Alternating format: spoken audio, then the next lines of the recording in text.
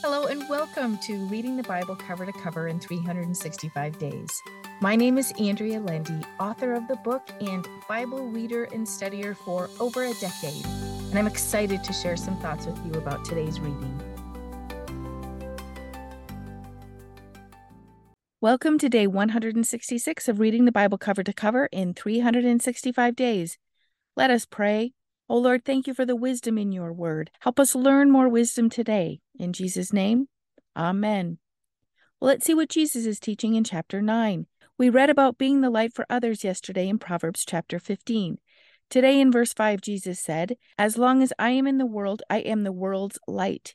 He healed a blind man right after this. I imagine this man would have been ecstatic to be healed from the darkness of his day. Yes, Jesus was the light for this man. Of course, this happened on the Sabbath, and the Pharisees were outraged. They questioned the man over and over again because of their disbelief. They even questioned his parents. They didn't want to be kicked out of the synagogue, so they told the Pharisees to ask their son. Their son convicted the Pharisees with his story and belief in Jesus, so he was kicked out of the synagogue. This may have seemed devastating to him at the time. However, then he met Jesus one more time. We read about their beautiful interchange in verses 35 through 38. He was actually the lucky one, the one Jesus told that he was the Messiah, and that man received eternal life that day. We have to remember that when bad things happen, we have the great blessing of being saved by God. He sees us, sees our pain, and comes to our aid, just as he did with this man, whom he healed and then told he was the Messiah. We are saved, we have eternal life, and we are blessed by God to be chosen to know him and worship him. Let's see what John sees in Revelation chapter 17. Babylon is mentioned in verse 5 as the great mother of prostitutes, which refers to idol worshippers. Back in John's time, Babylon was full of idol worship. Even before John's time, there was idol worship, and there still is today. There is a legend that Noah's great-grandson Nimrod had a wife who said she gave birth to a son miraculously. As the legend goes, he was killed by a lion and then brought back to life. His name was Tammuz, which was the Canaanite name of the god Baal. The enemy is a great imitator and deceiver, my friend. John is told to go with one of the 7 angels to see the judgment. The Amplified Bible defines harlot to be the word idolatry. Let's be clear that when we read about a harlot, we are reading about idol worshippers. We read about the people in the world being drunk with wine of idolatry. John was taken to a desert where he saw a woman seated on a beast, the beast we read about in chapter 13. She was adorned beautifully, and people saw her and her regime. Likely there's a political part here, but mostly religious. They saw her as beautiful. Again, we see the deception caused by the enemy. False religion is escalating in our world today.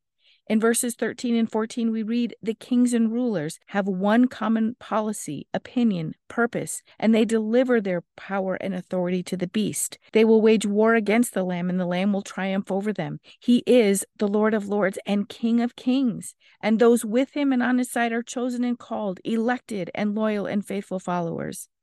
I am going to post a link to a very thorough commentary on this chapter in the Facebook group if you'd like to research more on this chapter. Let's see what's happening in 2 Kings chapter 23.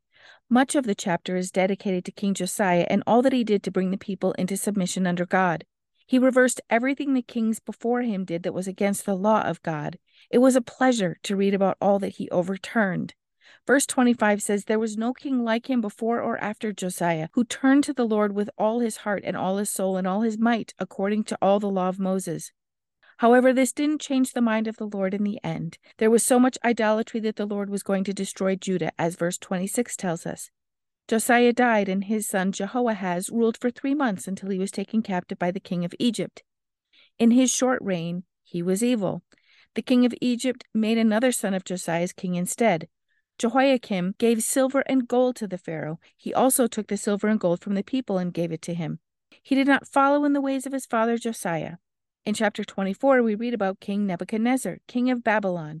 He made Jehoiakim serve him for 3 years, who eventually rebelled against him. The Lord sent the Chaldeans, made up of Syrians, Moabites, and Ammonites, against Jehoiakim, as he was determined to put them out of his sight. Nebuchadnezzar seized Judah. Of course, he took the leaders, the gold, and all the treasures in the lords' and kings' houses.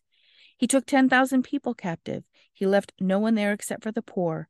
He even took Ezekiel the prophet, and he made a man he renamed Zedekiah to be in charge of Jerusalem.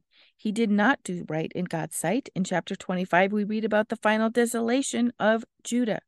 Nebuchadnezzar came and built a wall called a siege wall around the city so no one could go in or out. Within 2 years, there was no food remaining and there was a complete famine. The Chaldeans broke in and then pursued King Zedekiah. It was rather barbaric as they killed his sons and then blinded him and carried him off to Babylon. Nebuchadnezzar's captain went to Jerusalem and burned the house of the Lord, the king's house, and every other house as well. Any treasures left there were taken, and all the people were taken into exile. There was one captain left to guard the poorest people who were there to care for the land. The king of Judah who was captured, King Jehoiakim, found favor with the new king of Babylon and was released from prison. He was highly thought of by the king and dined at his table for the rest of his life. Let's see what advice King Solomon has for us today in Proverbs 16. There are so many nuggets of wisdom in this chapter. Verse 3 says, "Roll your works upon the Lord, commit and trust them wholly to him. He will cause your thoughts to become agreeable to his will, and so shall your plans be established and succeed." As we surrender our lives to Christ and trust him, he changes our hearts and minds, so our thoughts become aligned with his. Then he blesses our plans because they are his plans. This is something to meditate on.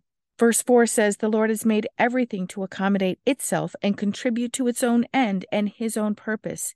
Even the wicked are fitted for their role, for the day of calamity and evil."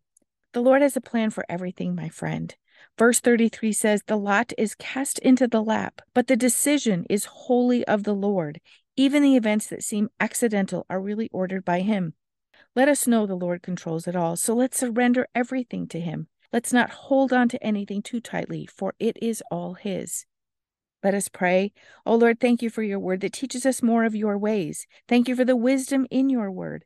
Please impart more wisdom into our hearts. Help us be obedient to you, Father. Guard our hearts and keep them yours forever. In Jesus' name, amen. Thank you for walking this journey with me and being a faithful reader of God's word. I pray that he shows himself as the God who loves you deeply and cares about every detail in your life. Come back tomorrow for some more thoughts and insights as you read God's word.